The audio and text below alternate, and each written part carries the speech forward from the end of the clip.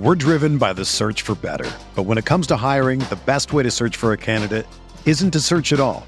Don't search, match with Indeed.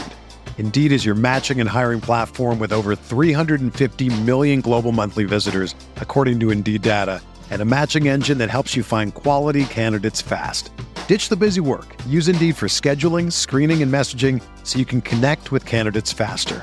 Leveraging over 140 million qualifications and preferences every day, Indeed's matching engine is constantly learning from your preferences, so the more you use Indeed, the better it gets.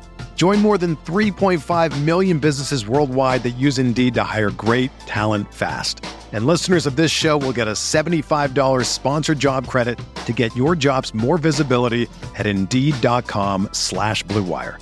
Just go to Indeed.com/Blue Wire right now and support our show by saying that you heard about Indeed on this podcast. That's Indeed.com/Blue Wire. Terms and conditions apply. Need to hire? You need Indeed. Support for this podcast comes from U.S. Bank. U.S. Bank wants to know how you reward yourself because they have cards that make every day more rewarding.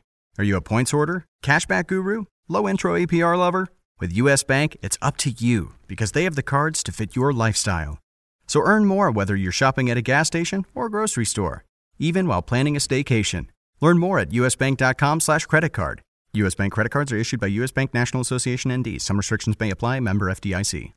Napa know-how. A Napa guy knows that by the foot, there's no better ride than an old station wagon. Room for 6 people facing forward, 2 people facing backward, and a whole lot of luggage, lumber, and bicycles haphazardly strapped to the roof. If you can parallel park that beast, you can park anything. And with some quality parts and a little Napa know-how, you can keep your land ship running longer, stronger. It's not obsolete. It's a rare treasure. That's Napa know-how. Napa know-how.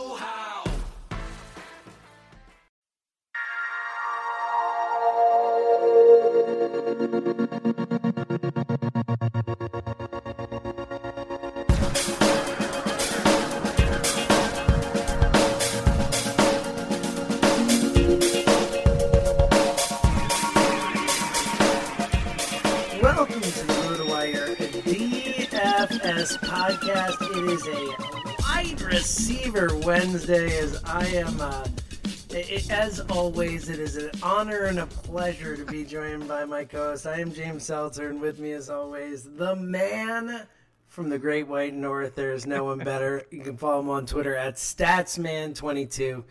Mr. Paul Bruno, what's up, brother? Well, you know what? Since I've joined you on these pods, I'm getting a lot of followers, so I'm going to give you a lot of credit there. You're going to make me famous, man. I don't know. I don't know if I could do that, but I will try my best, Paul. You should be famous on your own right. You are terrific.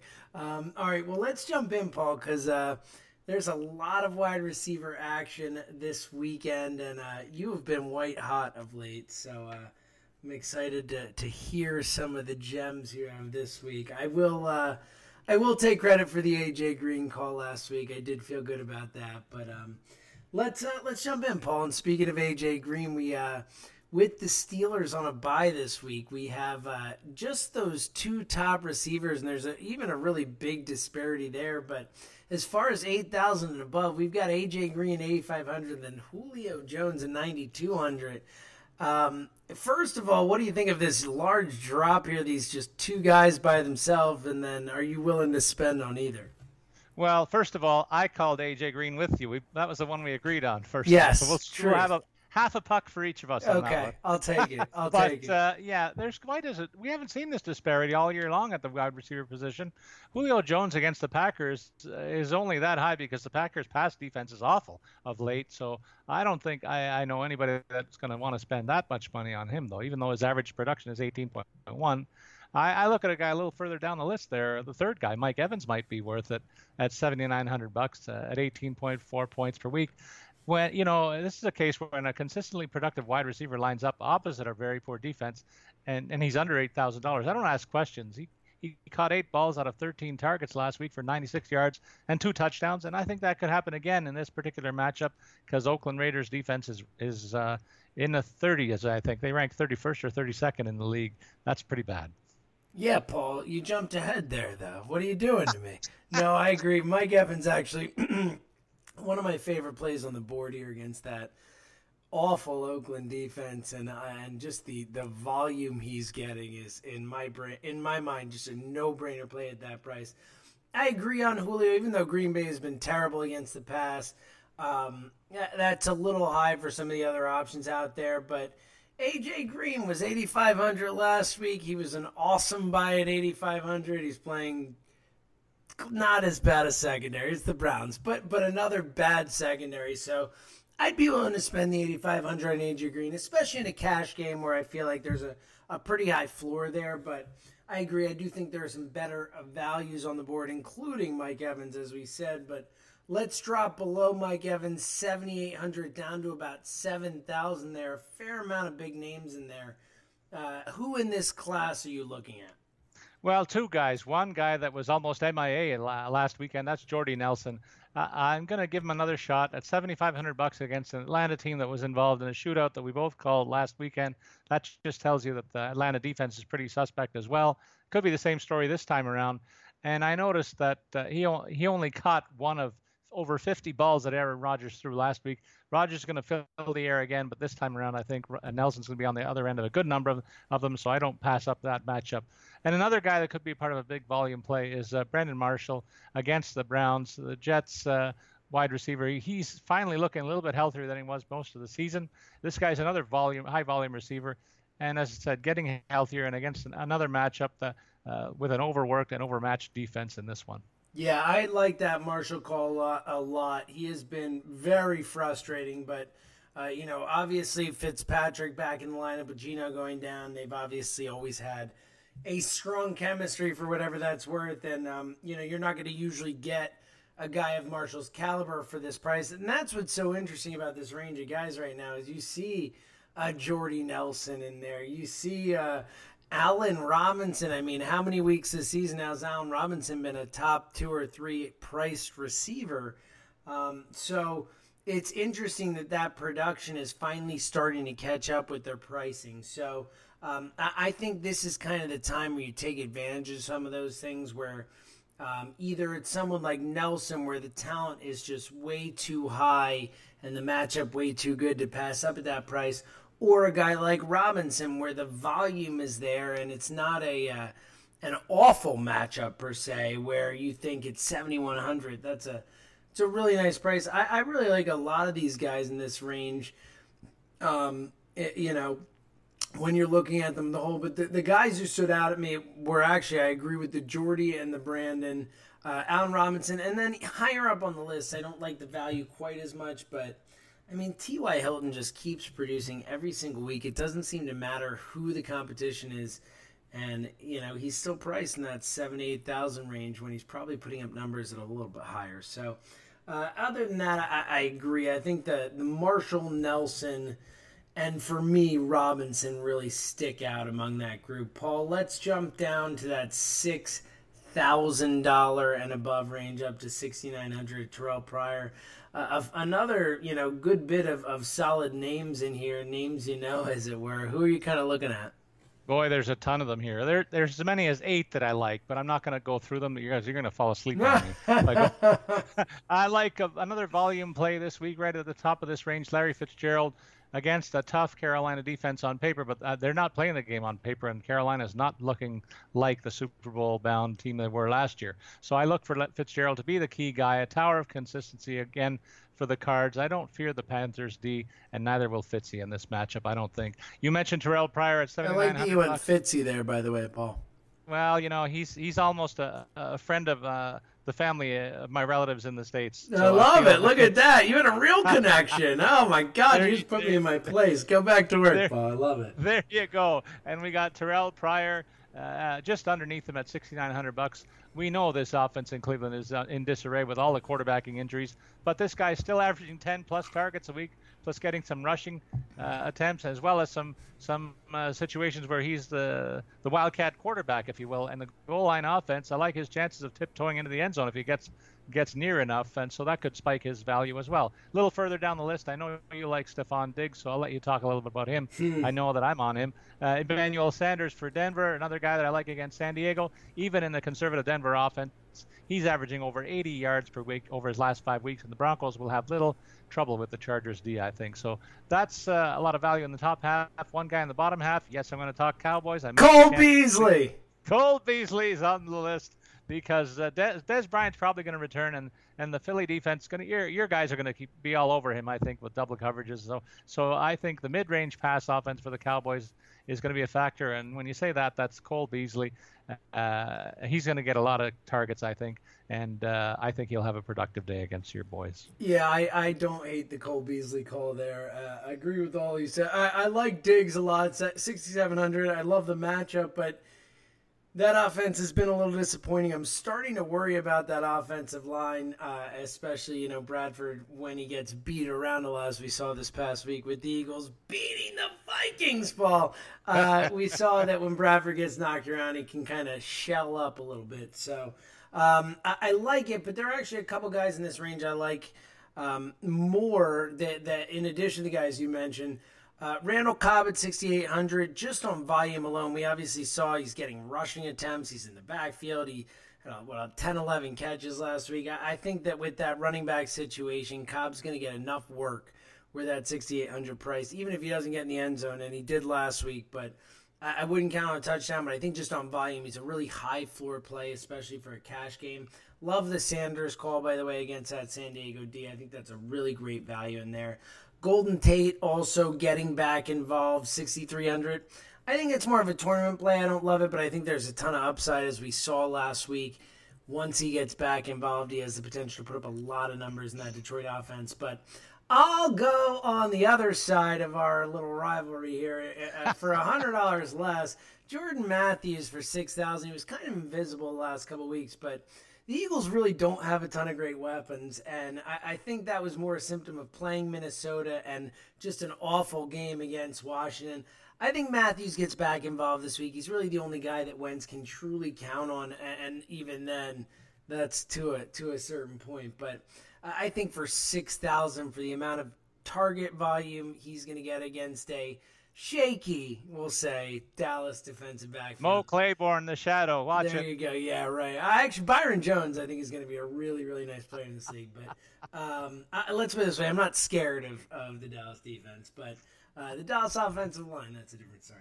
All right, Paul, let's jump in here as we get into these real values in here. Let's take this top half here and go with the 5,500 to 5,900, about 7, 8, 9 names in there. Any of these names jump out to you? Well, I'm going to give Pierre Garçon a mulligan. I'm calling his 2 catches for 22 yards this past weekend the outlier for his year. I think I'm on him, and he gets a good matchup against Cincinnati this weekend. He's averaging 7.7 points a week in FanDuel play. I think he's going to top that in this situation. I also like just below him Michael Thomas of New Orleans. Don't forget about Drew Brees, and he's not afraid of Seattle. He'll find a way to throw underneath and find this guy with the targets that he usually gets. He's got an average of 13.3 points per week, which tells me he's a very consistent contributor and seems right around that FanDuel average every single week. So he led New Orleans offense with 10 catches out of 13 targets for 130 yards last week. I don't think he goes nuts this weekend, but he might approach those totals as well. Then another guy that I've liked for a long time is Mohamed Sanu. He's now with Atlanta, and he gets the soft matchup against Green Bay. He's become the second best option in that passing attack and should find holes in that weak Green Bay pass defense game plan for Julio Jones, I think, and the Atlanta ground game. Yeah, Paul, I really like the Michael Thomas call. There's another guy in there I like, but real quick, let me remind everyone that fantasy football is here, and that means that FanDuel is back, and this year it is better than ever. It's not just a new season at FanDuel, it's a new era. They have upgraded your entire experience with real improvements for everyday fans, and they believe you deserve to experience everything sports has to offer, which makes you sports rich. Try the new FanDuel now. Just pick your team, stay under the salary cap, and have all the fun that fantasy has to offer. New to the game? Play in a beginner contest to learn the ropes.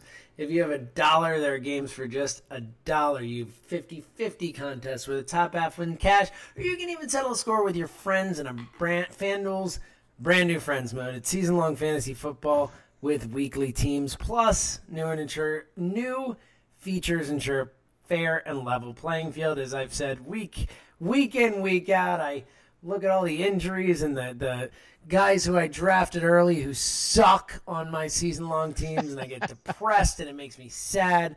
FanDuel, it's a brand new team every week. There is nothing better to have all the fun that football has to offer, all the fun that fantasy football has to offer. At FanDuel, you can be sports rich, plus a special offer for new users. Get a free 6-month RotoWire subscription with a $10 deposit on FanDuel. You just go to FanDuel.com/RW, and not only do you get the free subscription, but you actually get to use that $10 on FanDuel, which is insane. It's an amazing deal. So over $40 in value for $10. Go to FanDuel.com/RW. All right, Paul, I'm going to add one more name in this range before we drop down to the real bargain basement values. But it's a bad matchup, but this is more of a tournament play for me. But Tyrell Williams clearly was just massively involved in the San Diego game plan against Atlanta and has really seemed to blossom as Rivers' top guy with Allen out and all those injuries there. So I think even though it's that tough Denver defense, for 5,800 in a tournament, I think that's a high enough ceiling when you see, a couple like Kelvin Benjamin, a few guys have had decent weeks against Denver. I think that's a shot I might take in a league or two. All right, Paul, let's get down to the 5,400 and below. Who of these lottery tickets are kind of piquing your interest? Well, I'm going to throw another cowboy at you. I don't mind. I'm going to pile up on you, but and this guy, he might do it all. I'm excited for the tight end Thursdays where you can recommend Jason Witten too. This is going to be great. Probably even his backup in that matchup. Terrence Williams, though, if would you take one catch for 50 yards on a TD here? I would too. That amounts to 11 points in a FanDuel play. He's a big play guy who's the forgotten man in this offense, and with all the attention that I think it's going to go to a couple other receivers in this passing set, I think he sneaks through and might make a big play or two against your defense. I hope you're wrong, Paul. And then below that, I had to let that one marinate for a second. But I also want to throw Cordarrelle Patterson. You know what? This guy's caught my eye for a few weeks in a row now, and he's become an increasingly productive part of the Vikes offense for the past 3 weeks. And with at least 6 targets and 4 catches in that span, and TDs in 2 of those games, a lot going on for this low price, $5,300. I'll take a chance on him to see if he can come up big again. And finally, in this range, the guy who's averaged the most FanDuel points per week with a 9.4 is Cameron Meredith of Chicago. I know we both like the Minnesota defense, but hey, they're not going to pitch a complete shutout over the Bears receivers, are they? I don't know. They might, Paul. They might. No, I'm kidding. But they are really good. Like, even though the Eagles beat them because the Eagles defense played terrific and it was a sloppy game and there were all kinds of turnovers. But I will add 2 names to the names you mentioned. One is a total boomer bust home run play, but for 5,200 against an atrocious New Orleans defense, Tyler Lockett, finally healthy, off the injury report completely.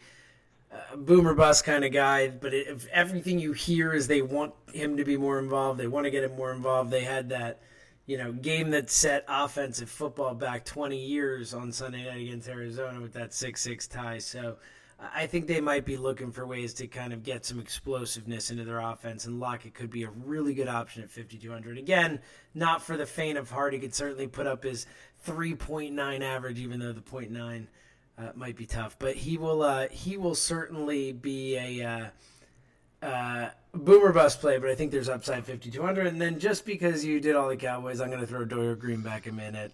5,800 because I knew you would. Hell no, he's a red zone threat. Scored a touchdown against the Vikings. The Vikings didn't pitch a shutout against the Eagles because of Dory Green Beckham. So how about that, Paul?